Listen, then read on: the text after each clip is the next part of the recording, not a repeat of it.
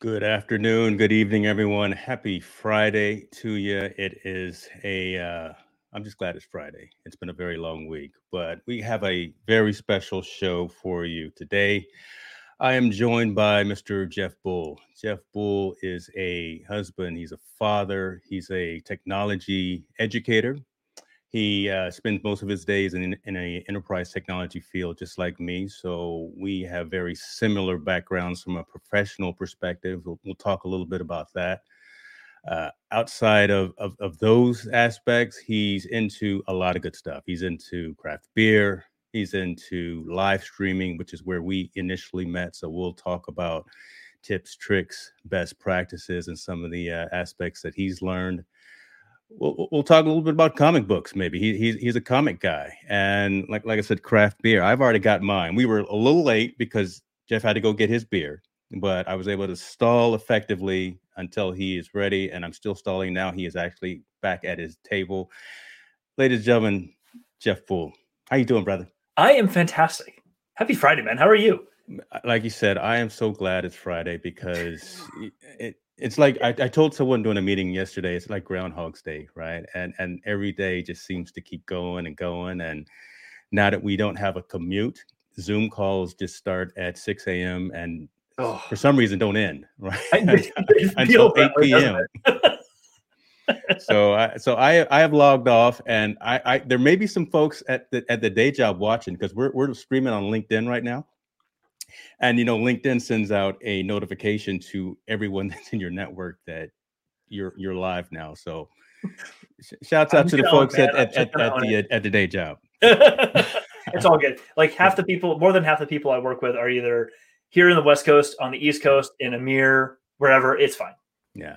It's 5 o'clock somewhere. I love it. So Jeff, tell the folks who you are. In our industry, we use the term elevator pitch. Give everyone the Jeff Bull elevator pitch. That's a great. Okay, so I'll give you the one that I love using on YouTube and other places, which is I love helping people take their passions or figure out what their passions are and bring them to what they do every day. And kind of it sounds kind of existential, but what I mean by that is there are things there's things that you like doing, your hobbies, things that you love doing, whatever those happen to be. But then there's your actual passions, the things that make you get up every morning and go do whatever you're going to do. So what I like to help people figure out is, what are those passions? So here's an example of what it isn't. I had someone ask me this the other day. I'm like, hey, I love playing disc golf, but I'm not going to make a career out of playing disc golf or Frisbee golf every single day. What I am passionate about doing is helping other people figure out like how to use their time throughout the day so they can feel good about what they do. Or I have someone I work with right now who is extremely passionate about teaching other people a particular way of automating processes. He just absolutely loves doing that. Perfect. So how can we help you find a role or some tasks to go do more of that lets you take that passion and do it all the time? And it's something I part of the reason why I do the type of content that I do on YouTube, because it's varied. Look at my channel, and it's all kinds of, it feels like it's all kinds of different stuff. But the idea for me is I'm bringing the passions that I love, that I have, that I finally given myself permission to just go do and bring them. And so subtly what I'm hoping to do is influence people to see that you don't have to be just one thing. You don't have to create either content or what have you that is just the single thing. Like I do my at-home show. We can talk about that at some point if we want. Yeah. I do this at-home show, and I also do a Star Wars live stream that I just kicked off. I do another one that's about studio gear here in my studio, my shed, things like that.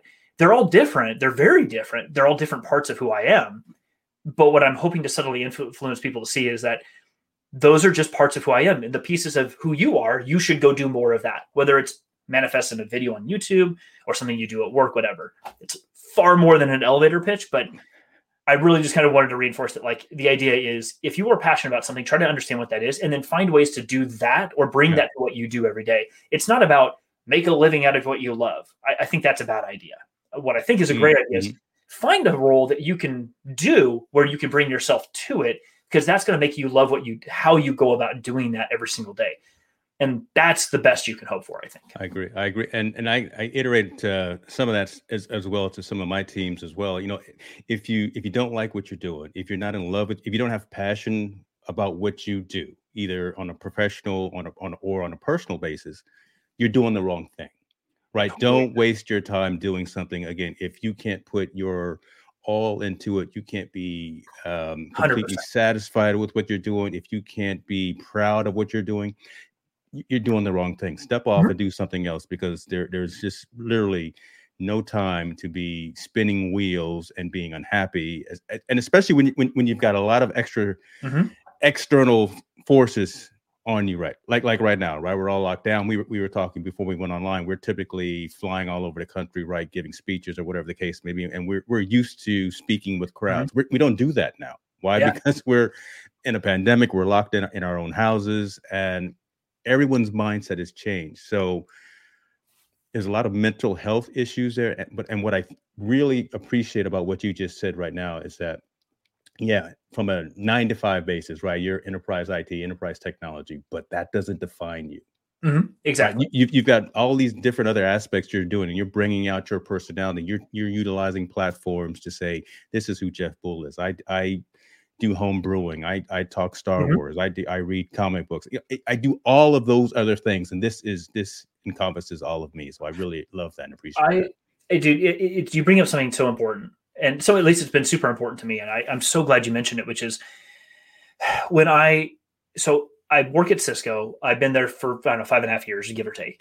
And up until October of last year, I've been in sales, various like sales engineering roles. So like, I was the technical counterpart to an account manager being out and selling things. And then I was a manager of other technical counterparts as well. And I moved into this new role in October of last year, where I moved out of sales and into a corporate IT or corporate position, but it's still related to doing the things on a regular basis. And what's interesting is that, to me, when I first did this, I saw it as a big pivot in my career. And I talked to people that I knew that were like, dude, you're still kind of doing the same thing. You're just not selling. I'm like, you're right. I'm not in a sales role. I'm not compensated like I'm Yeah. in sales, et cetera. But that's not why it's such a big deal for me. Is I feel like now in this new role, I can 100% be myself all the time. Tattoos, this stuff, whatever. It may seem superficial to a lot of people, and that's totally fine. Like, there's nothing wrong with feeling that way. But for me, it's the first time in my adult life, in my career, I felt like I can actually allow myself to be viewed as myself Wow. literally all the time. Wow. And that's okay. And for me, that was a big deal. That was a pivot in my career. We were talking about this before, like you mentioned the suit thing, and I didn't say it at the time, but like, I hate wearing suits. Like like I have 2 sport coats, and I would probably have them forever because I just don't wear them very much. But that's okay, because there's right times for that stuff, for Yeah. me at least. But it's not who I am. And I'm finally in a role where I don't have to do a thing because that's the thing you're supposed to do. I get to be me. As long as I'm putting out there the stuff that is needed to run what we do, Yeah. I can just be me all the time. And that feels really good. Yeah. You still, like, you get stuck on certain days, because you always will, but you can feel like, oh man, I'm doing what I love. I'm doing things the way I like doing them. All right, I can own this.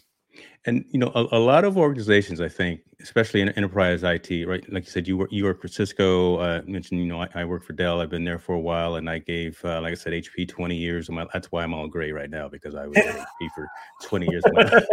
But and then the 10 years that I gave Mr. Jobs at Apple, those were very formative years as well. But a lot of industries, especially IT, enterprise technology, they're allowing their employees and their staff to show individualism, Mhm. right? So Dell was actually early on in terms of having a work from home type of scenario or workplace, right? So we were already geared for that. We already had our laptops and our monitors and our remote connectivity, because again, that it was just already set up. So falling into 2020 because of the lockdown was less of a challenge for a lot of folks. Again, my organization, and I think maybe even at Cisco, or maybe even at something Mhm. like Microsoft or some other organizations. But I do like the fact that, again, today we can actually be ourselves. I can be on a Zoom call with a hat on, with a hoodie on, and be myself. Do the jazz hands like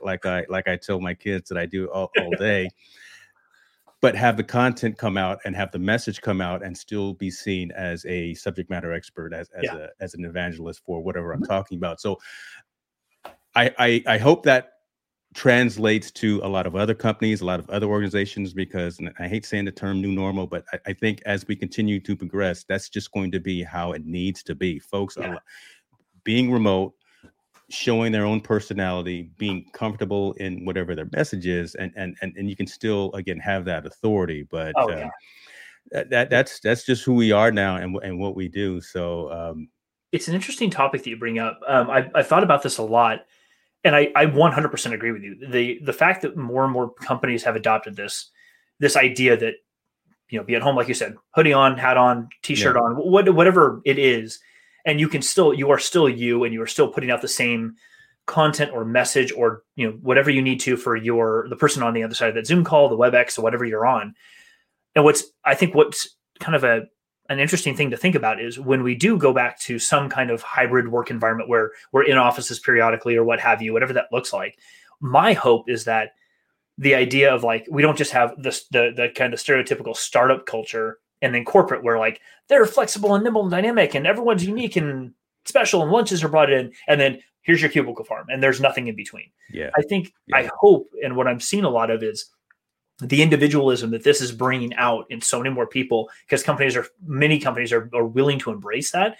My hope is that it translates organically back into some sort of setting in the office so that more people just like, no, I'm just going to be myself when I show up. And I'm going to make my career decisions based on whether I feel like I can be myself when I show up, because it's so important that it's not just that you're yourself, but you can feel comfortable in who you are. Cause that's a very early step in getting people to work through more like diversity type challenges and things like that, because the more that we can see each other as who we actually are, the more we can start to have empathy and open communication and all that type of stuff, which doesn't just help people, but helps the businesses too. It's a baby step because there's a lot more that has to be tackled for that. Correct. It's an early step. And I'm really hopeful that this is the beginning of that sort of change, because I think that's really needed. I tell folks, you know, there's a light at the end of the tunnel, and it's not necessarily a train coming barreling down on us. So, so true, man. So we'll see. Let's pivot just a little bit. Let's start. So we talked a little bit of enterprise IT, and you know what? I may invite you on another show that I have called the Technologist Forum, because we can definitely get into the weeds and start talking about. Well, you got your see. I mentioned WebEx, and I apologize. And then you corrected me. I mentioned Zoom, and then you corrected me and said WebEx. I said, "Oh yeah, Cisco owns on WebEx," and I thought about that. I apologize on that. Oh my God, faux pas. It's all good. It's all good. But I'm not sure if they're watching, and kind of we talked about this again before we went online. But I'm going to start getting messages in my chat over here. Jeff, what are you doing? What are you doing? No, we talked about your shirt, and your shirt means a lot to me just for those initials. And again, I may get some messages from folks watching, wanting to understand that. It doesn't mean what I thought it means, but tell the folks what your shirt means, and then I'll explain it. So if you're, whether or not you're in the realm of computer networking or just network technology, so BGP is a routing protocol that stands for Border Gateway Protocol. So once you know that, the command to actually turn on or to enter a route into a router is route BGP, or it's part of the command line that you use. So the route BGP, route 66, it kind of makes sense. It's from a company called Thousand Eyes that Cisco acquired a year or so ago, but they've been around for a while now, and they just make really legit t-shirts. And I love collecting fun t-shirts like this because it makes people ask you a question, and it's kind of a good conversation starter, which is fun for video. So I was trying to pick what shirt to wear for this, and like, no, I'm just gonna wear what I've been wearing all day. And they're like, oh, I'm like, when I knew your background and what you did professionally, and I'm like, oh, well, then you'll get this, and yes, this will be perfect. I did, but see, of course, as soon as you came on camera, I deviated and had a flashback, because my family and friends that are watching know I used to work for a company called BGP, Bill Graham Presents. Which was acquired by Clear Channel Entertainment. So did live event promotions and security. So I did that for a number of years as well. And I immediately thought, oh my God, have I seen this guy at a concert? And then did I have him arrested and thrown out for trying to jump on stage or something? That would just be very awkward. I'm not gonna say it didn't happen, but if you were at the Metallica show in Berkeley and you tried to jump on stage, if you were the guy that we had arrested, I would really feel awkward right now. I can neither confirm nor deny this event occurred. It's all good. It's all good. How is 2020, the new start of 21, affecting your family? Your dad. You got a young one at the house. How is that transition or difference? How's that affecting the family life right now? I'm always interested to hear about Yeah, folks with kids and how they're it's a really coping and dealing. totally, man. It's really interesting that not just that you asked, but it's kind of an interesting year, and everyone's got their own interesting story for sure. Our 2020 was weird, but not for the reasons that I think affected a lot of people. I mean, as you know, like even in whatever role in sales you're in, at the end of the day, you still work remote a lot because of the nature of what you do. You're not always just driving to customer sites and talking to customers, or in your case, partners, your customer. Like you're not always doing that. There are times where you're at home doing things or in a coffee shop or what have you. So being remote, and at the time, I live in the Bay Area, generally around where you live, or kind of relatively in the same vicinity. I used to live in the North Bay, kind of in wine country. So I would have to commute down into the Bay Area all the time anyway. And so when we moved to the East Bay, I was working remote a lot. Like we have an office in the East Bay, and I'd go there a few days a week, but I would work from home just as often because it didn't really matter a lot. So when this first happened and the stay-at-home order came in for California, it wasn't too foreign for me. I'm like, oh, I'm kind of already home. I had just built this shed to have like a cool studio that I was doing at home anyway. I'm like, okay, well, I got my own space to work. I'm lucky. This isn't a huge deal for me. My wife runs her own business, so she's in the office in the house. The hard part was though, as a dad, my son was home because school's closed down for a couple months. Yeah. Even though he's 5, so he's in sort of like a preschool, which is considered daycare.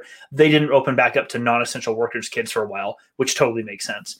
So we were trying to navigate that a bit. And it was hard because she's like, look, I'm trying to work and I'm being like default parent. Yeah. You're out there in meetings all day. So I had to it was the first iteration that happened for us is I had to sit back and for myself, I had to say, I need to realize that my day is not more important than her day. And I had to tell myself and remind myself that.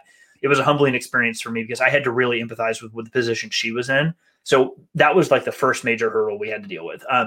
Major is probably an overstatement, but we dealt with it. We got through it. We figured out, no, these are the hours I have. I blocked off 2 chunks every day on my calendar. No one could book anything on them. And those are the times I'm in the house with him.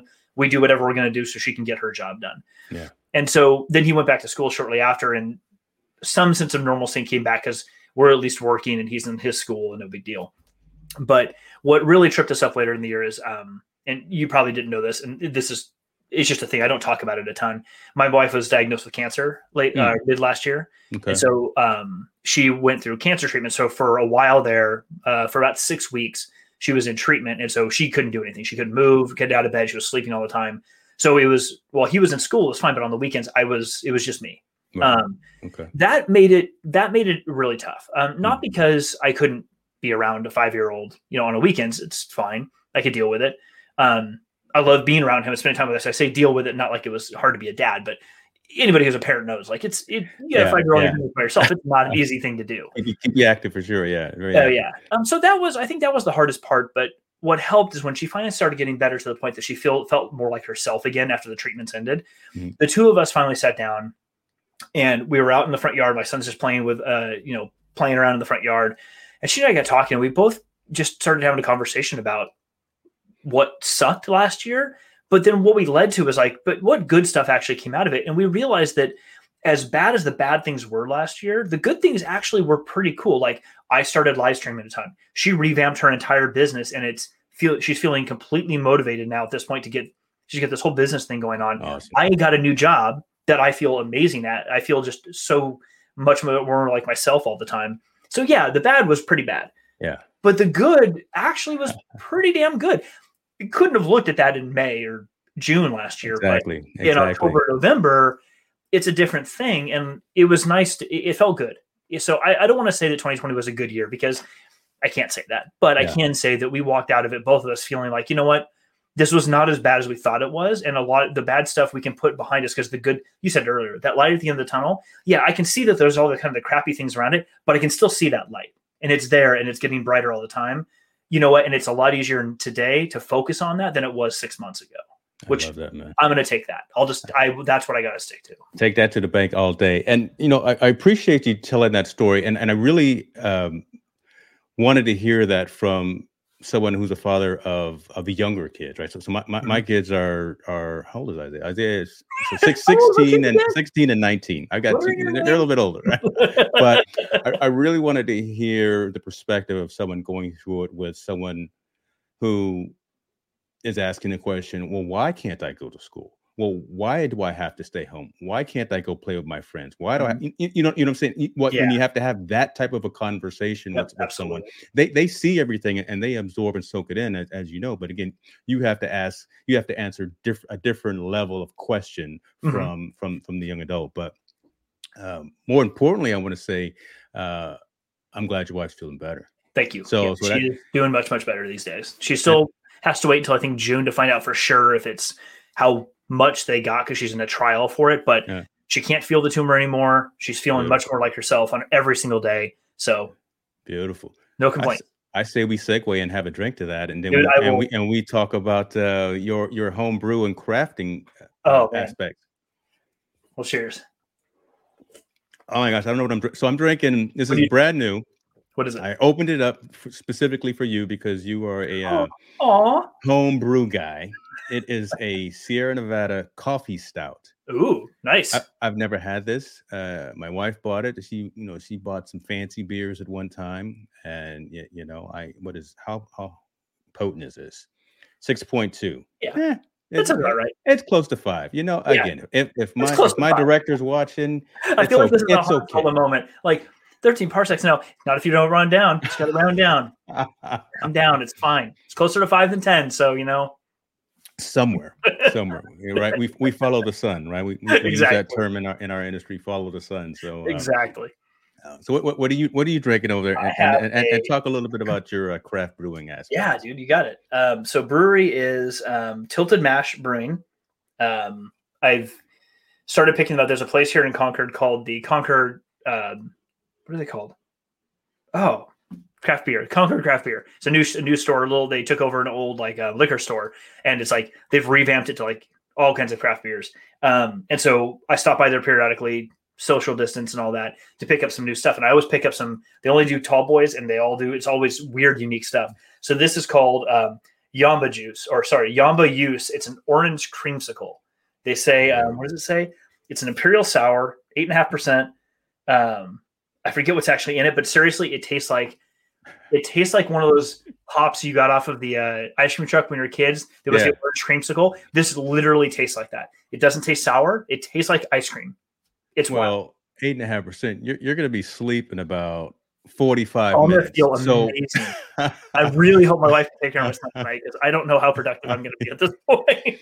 Yeah, by 6:30, you are going to be snoring in the backyard. So I will be sitting on the couch with my Legend of Zelda and the Nintendo Switch, and I'm like, honey, are you feeding the kid? Okay, cool. I'm just going to play my game. That's all I'm going to do. No, that will not happen, but it feels good to say that. Which hold on, because you just peaked something else there. Now we'll get back to your home brewing. Which Switch do you have? Do you have the light or do you have the big one? I think I have the big one.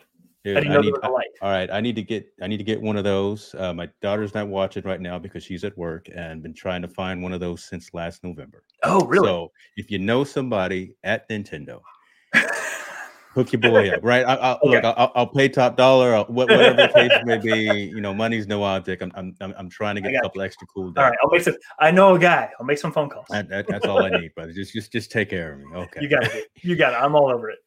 Now, are you still brewing at home? So I'm not. I brewed.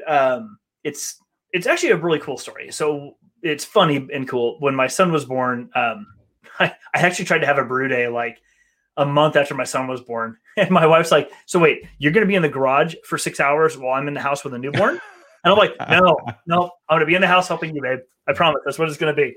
That didn't go over well. So I stopped. I brewed a couple of times after he was born, but I realized pretty quickly that I had been, I don't want to say in the beer industry, but I had been around like beer adjacent for a long time. I'd been a beer blogger for a while. It's how I actually got to know like all the breweries in Santa Rosa, like Russian River and all the ones out there. So I have a lot of good friends who work at those breweries or own them, what have you. Okay. And what I found is I started realizing that my preference was not really for the brewing. It was for drinking, but I don't just mean drinking, but like going to events and participating in those events and like the social relationship aspect of it. So I went out and got my Cicerone. So I have the level 1 Cicerone. And so I started doing homebrew events. Because I knew people and folks knew that I did that, I started periodically getting invited to like either homebrewing events to be a judge or to a local beer event like the Battle of the Brews and a few others in Santa Rosa. And so I started doing that. And to be honest, I ended up having a lot more fun. I have a ton of friends who are still homebrewers. I'm like, great. I sold my 10-gallon system and my keg system and all that to a few friends. They got to go use that forever they wanted. And then I just got to go to events and be like a judge or what have you. And it worked out. It was one of those things like my passion it was for creating, but not for creating that. I realized it took me 8 years to realize that, but whatever, you know what? Yeah. No big deal. Figured it out. And I started doing the thing I actually really enjoyed. My wife would come with me. We'd go to events all the time. It was a lot of fun, but that whole love is what actually led me to get this particular tattoo sleeve. You've got hops and barley permanently tattooed. So this sleeve is dedicated to brewing. So there's barley and hops. There's a monk inside, Belgian monk inside brewing. There's a mash tun. There's a kettle, fermenter on there. Everything. It's part of you. It is part of me, man. I love that. The beer industry will always be a part of me, no matter how distant for times I get from it. It will always be a huge part of me because it just is. I mean, I think the friend base that I built when I first moved from Reno, which I'd been in for like 11 years, when I moved there when I was like 22 years old. So I moved back to California after that. And I became friends with people because I would go to the Whole Foods tap room in Santa Rosa, which was the first Whole Foods ever that put a tap room in the Whole Foods. Okay. And I would go there. It was literally 2 blocks away from my apartment. It was like 2 blocks from my apartment and 2 blocks from my work. So it was like, go to work, go to Whole Foods, come home. And I would sit there and all of the local brewers, like from Russian River and other places, that's like where they went after work to have beers and just hang out for a little bit and like decompress after a day of work.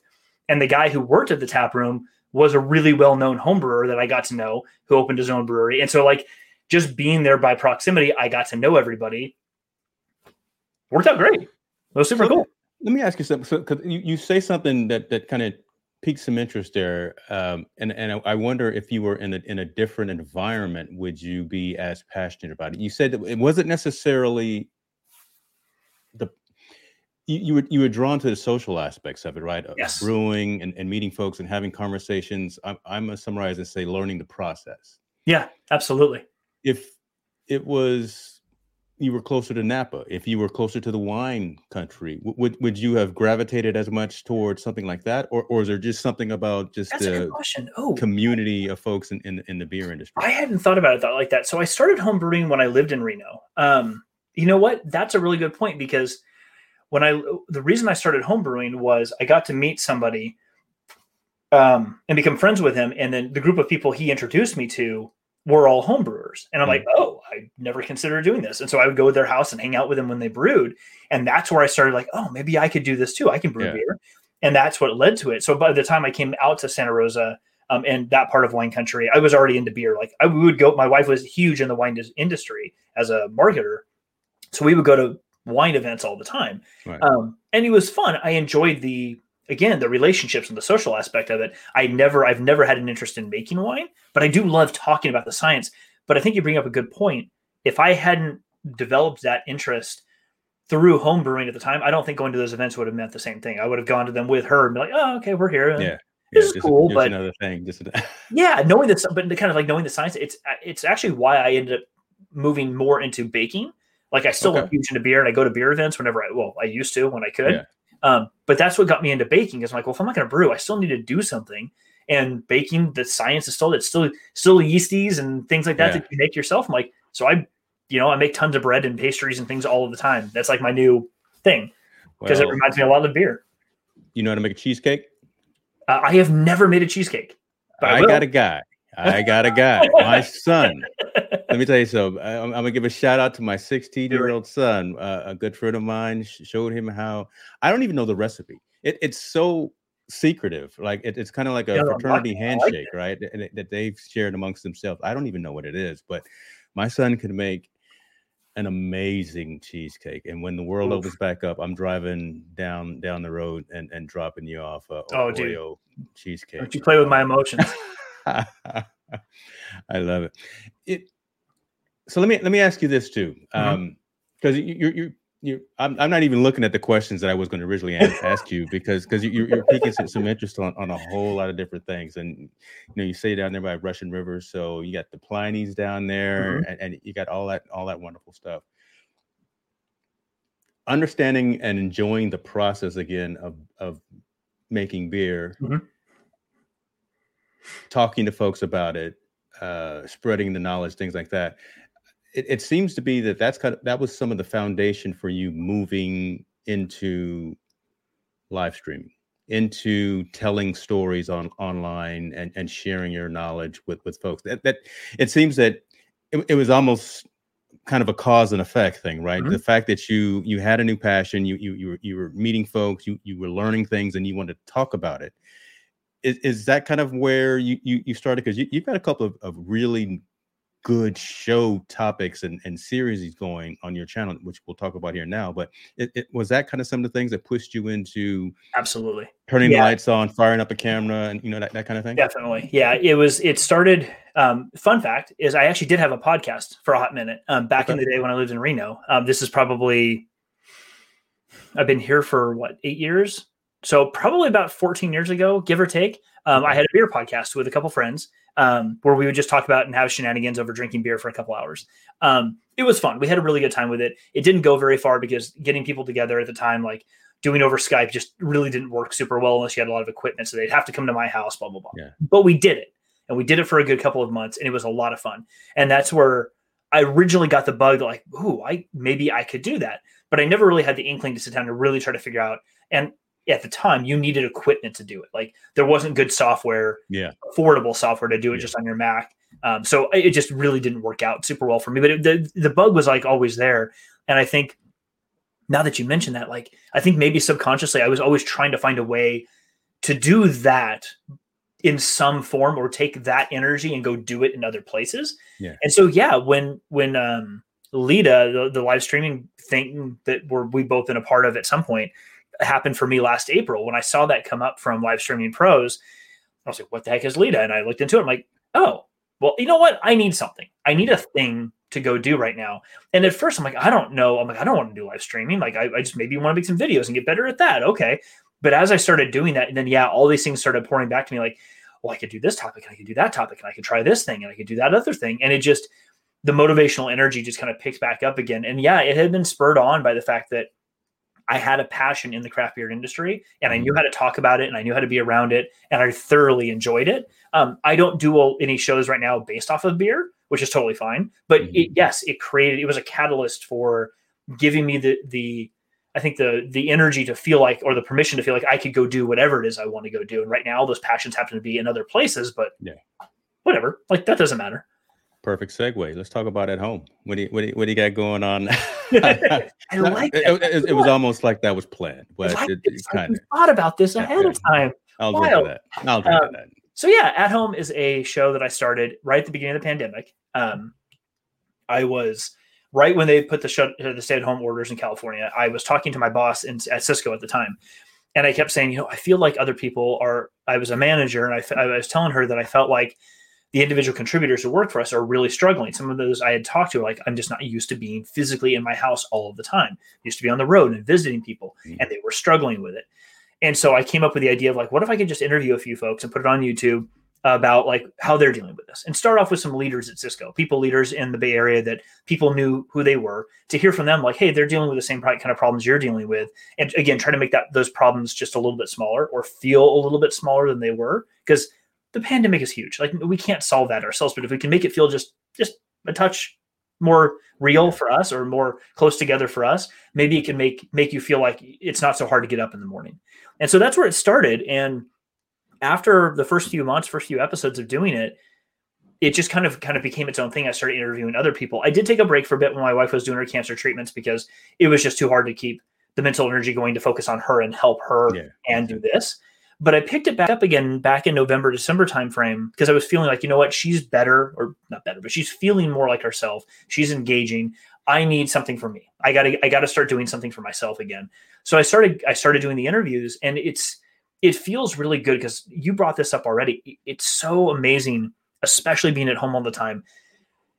when we like almost yearn more for these human interactions that we have over Zoom, over WebEx, over StreamYard, like whatever it happens to be. Yeah. Connecting even for just a couple of minutes, half an hour, makes such a difference, much more so than it ever did before. Because before, like, okay, go get together with my friends and have a couple of drinks. We can do that whenever. There's a lot more intention that has to be behind it for this to happen and to really make it effective.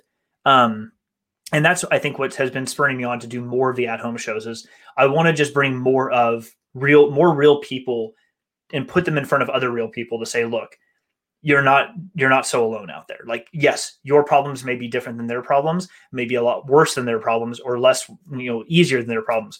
But we're all having challenges right now. If I can help everyone just see these things as just a little bit smaller, it's sort of the same thing that a lot of people out there say about politics, where all politics are local politics. When you hear that and you kind of think about what that really means, the show, I'm not trying to be political, but the show that I do is intended to sort of be that. Like, let's make these things as local as we can. And even if local means just you and a friend or you and a colleague over video, then let's do that, because it really does help. I believe it really does help. No, I agree. And one aspect about doing these shows and doing these engagements is you can't fake it.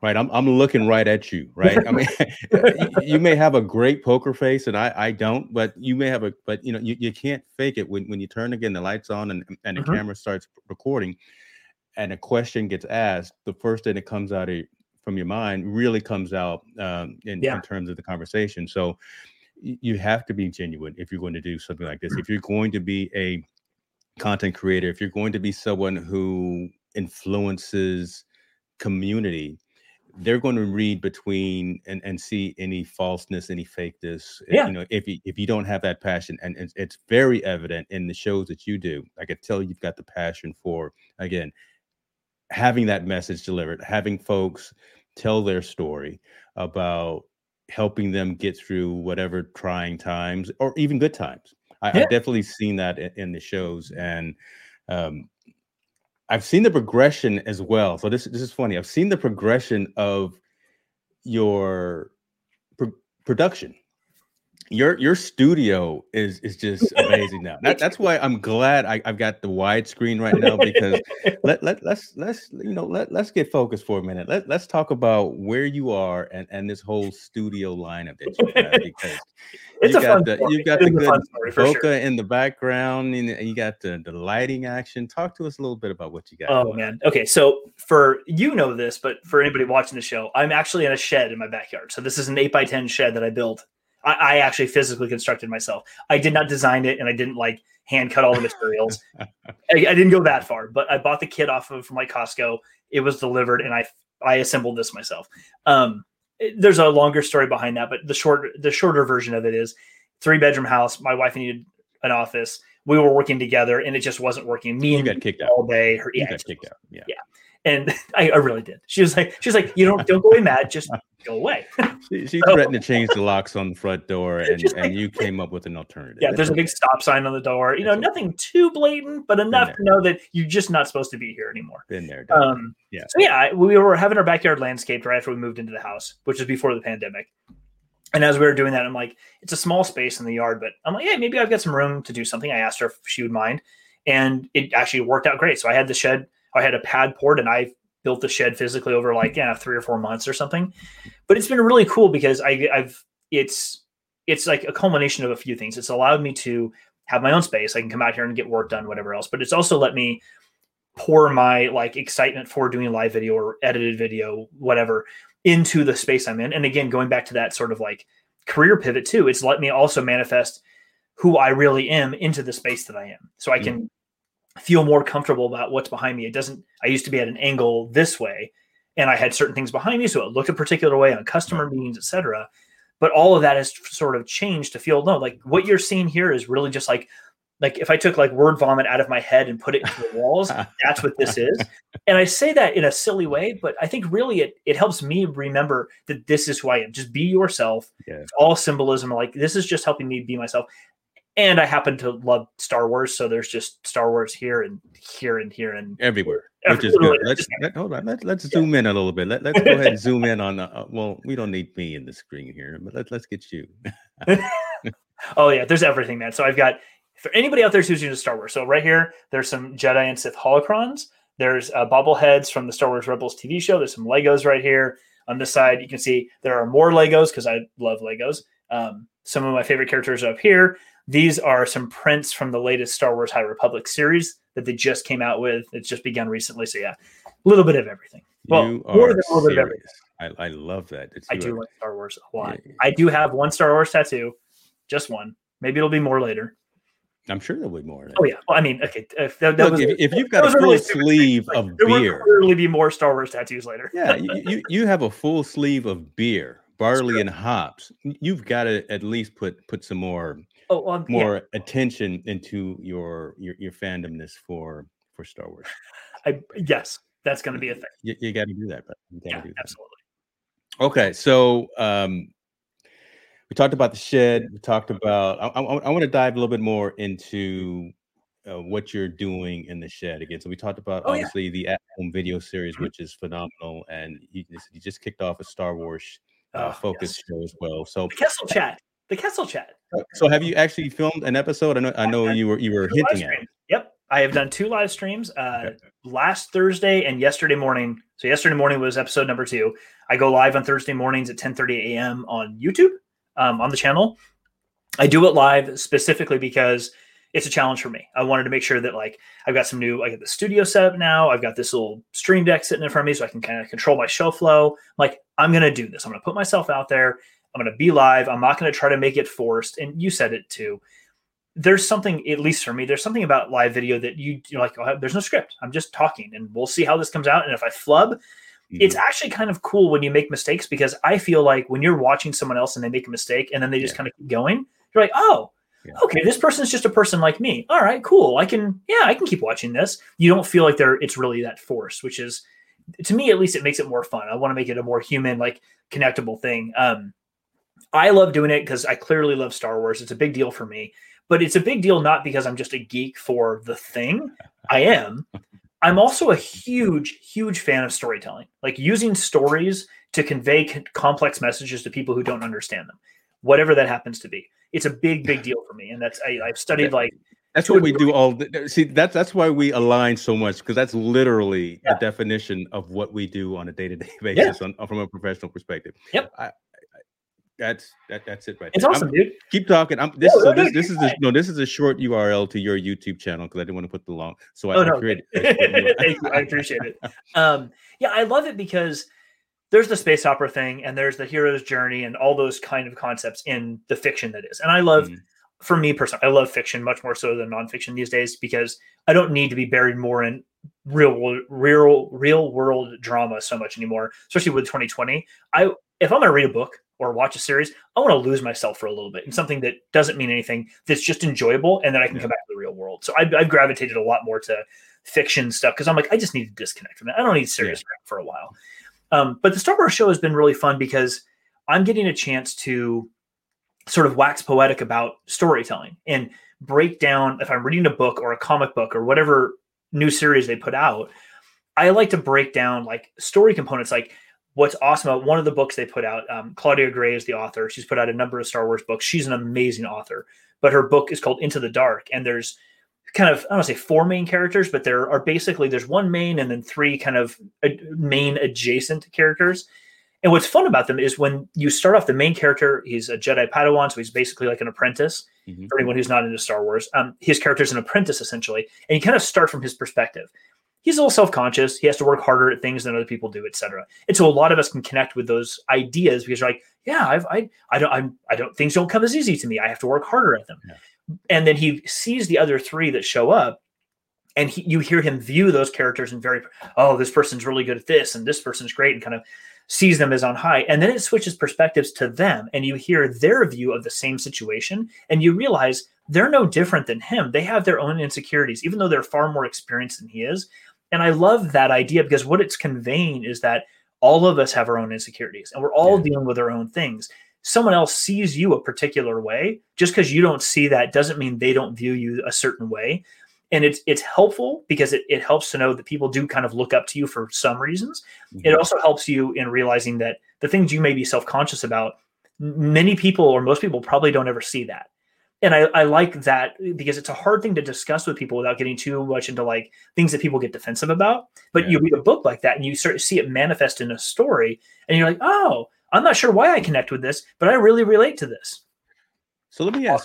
So are you consciously, because you're doing something, and I don't know if you know that you're doing it. Are you consciously looking to provide, I'm gonna say, a counseling session? Because really you're telling folks that you're telling the story, and it's coming from a fictional base, or whatever the case may be, but really can apply that to real world everyday situations. And Yeah. I can almost guarantee you, the folks that are listening to your show and hearing you go back and forth between just the comic book, the manuscript, whatever you're reading, and they can relate that to literally trials, tribulations, joy, successes, failures, whatever, in their real world. You could be those Thursday 8:30 a.m. sessions could really be couch sessions with folks. It is very intentional. I did that very intentionally because I do some campy stuff because it's fun, and I'm like, why would you be here on Thursday? What's better than joining on another Thursday morning to talk about Star Wars? More Star Wars. I mean, so of course I'm going to be campy about it because it's silly and funny, and why not? But I also like to pick up those more nuanced topics, because that to me is what makes like people who are into the Marvel Cinematic Universe or Star Trek, or there's a million other fiction, Game of Thrones, or, I don't know, you pick any fictional type series that's been around for generations, decades. People don't connect to them just because these are good stories. And I like reading about dragons or space operas. Cool. I mean, maybe you do, but that's not the reason you keep rereading a book. It's not the reason you keep watching TV shows. It's not purely because they are just entertaining. There's always something more to it that is keeping you coming back to that. I like that. And for me personally, I like to really analyze that and understand that, because I like to know what is it about the thing that you're consuming, video, text, whatever, that makes you want to come back and think about that. Because if you can think about that and you can be self-aware of it, you can do something with that information. You can actively then go intentionally do something with what you just learned or what you just recognized about yourself. And so, yeah, in part, I want to intentionally bring some of that to light from these books, because I think it can actually help people at least be a little bit more self-aware for themselves. So you're not just getting lost in a story, you're getting lost and you're recognizing that it makes you feel a certain way, and you can identify that, because then you can recreate that more often. It's not just, I stumbled into a book and wow, I felt good. I don't know why that happened. And then you move on. Like, oh, that's how it helped me. I'm going to try to keep doing that more intentionally. Folks, I hope you guys realize Jeff's dropping some gems here on you. So this is some good stuff right here. I take the microphone off the drop. If I was logged into Ecamm, I could do my sound effects, but I haven't fully turned that in yet for this show. I'll send it to you. I do have a box in the garage I bought for people, but I forgot to give away to, of microphones about this big, but they're stress dolls, so that you can specifically have a little squishy stress doll microphone that you can just drop it. Do they have Cisco written on them? They do not. Okay, because I could use them like during the day. I would really have some explaining to do. If I was turn it around so nobody sees the logo. But so what's interesting though, so Cisco actually sponsors a major partner program within my organization. So I train and enable all of our partners here in NorCal about the Dell Technologies portfolio, and Cisco is one of the main global partners for that. And I get asked every single time I get up on stage or turn on the Zoom and say, yeah, Cisco is our global sponsor, and I get kind of looked at with a crazy eye, like, aren't you competitors? Yeah, don't worry about it. Don't worry about it. We work together. It's we're all part of the same. What do they call? You're distant cousins, right? What do they call Microsoft and Apple? What's the term? Frenemies? I think something like that. It's something like that. Right? We all get along. The companies, from the fact that we both sell technology, yes, there's a level of competition in certain product lines, but then there's other product lines that are not competitive, and there's other activities that companies do that are not competitive. So to say that two companies are competitors, like blanket statement, it's never that simple. It just isn't that simple. Your networking technology is integrated deeply into some of our storage solutions as well. So look, I think it's better as well for we're both the 800-pound gorilla out there, right? You Cisco's huge in terms of everything that you do, especially from a networking perspective. Dell's huge in terms of all the other pieces of the data center, but if we don't work together, And you know what? We're better for working together. I would just say Yeah. that. And at the end of the day, when you speak about especially, and you know this as well as I do, when you talk to customers or partners or anyone about technology, nobody has any of just one thing. That is not realistic. No company has any.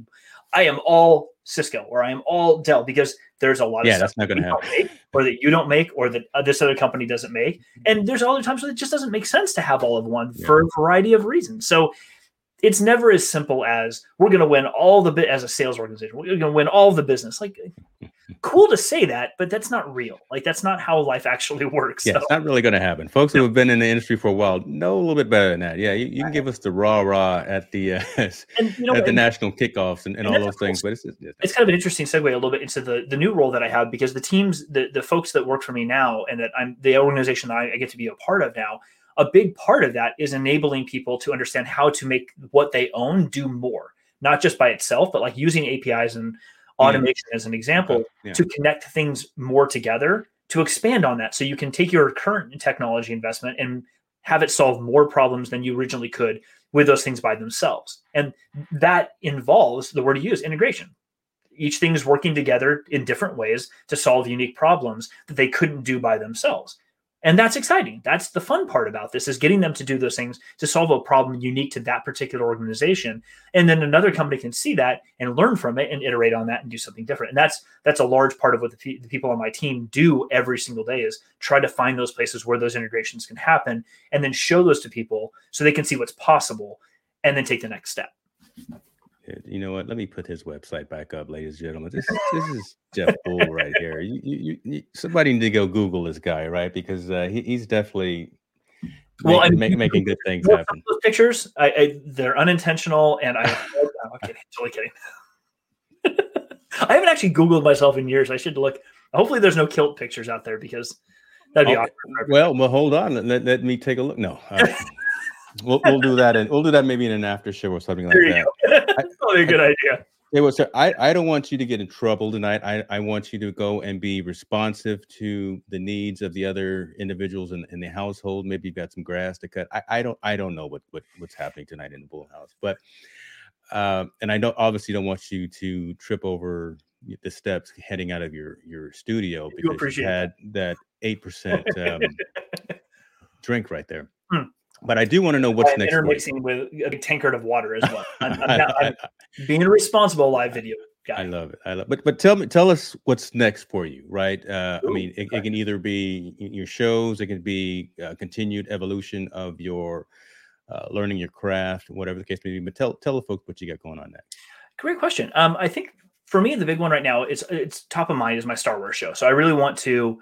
There's two things. They're a little superficial, but I'm really excited about them, which is I'm continuing to build the rhythm for doing this live stream every week, making sure I do it, bringing value to the community and the audience that is there with me every week, and growing that audience so that I can continue to have an impact, which I'm excited about, and just have fun with it. Like, have a good time doing something that I just really, really am excited about. It doesn't have to be super meaningful or what have you. It can just be fun, and that's okay. And so I want to keep doing that. One of my real goals right now is I want to hit 100 subscribers on YouTube. That's my goal. I think it was at 68 as of this morning. So I'm getting little increments, and it's super awesome that people are supporting, but I really, really want to get to 100 subscribers. And I'm going to plug this real quick. I don't have it with me in here, but for anybody out there who loves Star Wars, I have a copy of the new Timothy Zahn book, Thrawn Ascendancy, sitting in the house. And as soon as I hit 100 subscribers, I'm going to be raffling that off. So if anyone's so inclined and would like to help me get to that 100 subscriber number, I am going to be raffling off a book for free that I will ship to anybody who wants. What number did you think you were at? I think I'm at 68 right now. You got another one. You're 69 right now. Woo! So look at that. Thank you, community. I appreciate you. You know what? We're not worried. It may have been since I got the link up right here. There you go. Someone watching the show. To you, because this is where I've been for the last half hour, 45 minutes. So thank you. You and your community got me there. I appreciate it. Let me hold on. Let me refresh, because it's 69. Yes. Okay. I will take it. Thank you. I appreciate it. Awesome. But yeah, other than the live stream, professionally, my big thing right now is to really keep growing in the role that I have now. I've been in the role for about 5.5 months, which is a lot of fun. And I want to keep trying to have a positive impact on the people that I work with every day and the parts of the organizations that I'm responsible to kind of grow and figure out what the next steps need to be. So it's a little ambiguous to say that, but in large part, my responsibility is around, helping out not just our technical sellers in all the Americas, and making sure that they understand the value of learning like programmability and automation and why that's important. Not just, we have a certification that's out. It's fantastic if somebody wants to go for that, but really the journey and going from, I don't understand these things, but I don't want to be a coder. That's totally fine. Learning how to write code isn't the requirement. It's the learning that and understanding that things like APIs open up a whole new world for you to solve problems in different ways than you could solve before, which I think really is kind of that roadmap to business architecture that we really need to go for in our technical sellers. Get people to a place of understanding the architecture of running a business and using technology to support that. Understanding what programmability or automation tools can do allows you to better solve those problems. So in large part, it's enabling the Americas part of our company and technical sellers to be better at that. And then doing a lot of outreach to our counterparts in APJC, because they just don't always get as many resources as we would like them to get. So in large part, I'm really working to help make sure that we can provide even more support to them, and they can advance their things in the ways that make sense for their countries and that segment. So it's really cool. There's a lot of opportunity. There's a lot of ambiguity, but that's the fun part. So dude, that's why we get up and do it every single day, right? Because again, if we were bored, we'd stop and we go do something else, and we're not ready to retire. And if there's still value to provide, get out there and get to it. Absolutely. Yep. I love it. Jeff, I appreciate you, man. Thank you very much for taking some time. I believe this was very valuable. I'm gonna be selfish. I enjoyed it, and I'm sure the folks watching and listening to the podcast afterwards will enjoy it as well. But you're a good man. Keep doing the good work. Absolutely. Keep having those at-home segments. Well, the Star Wars show as well, but those at-home sessions are amazing, right? Again, just tapping into the mindsets of the folks in your circle and just letting folks tell their story, man. I wish you nothing but the best, and keep striving forward, brother. Absolutely, man. James, thank you so much for having me. I really appreciate it, dude. Cheers. You got it, man. You too.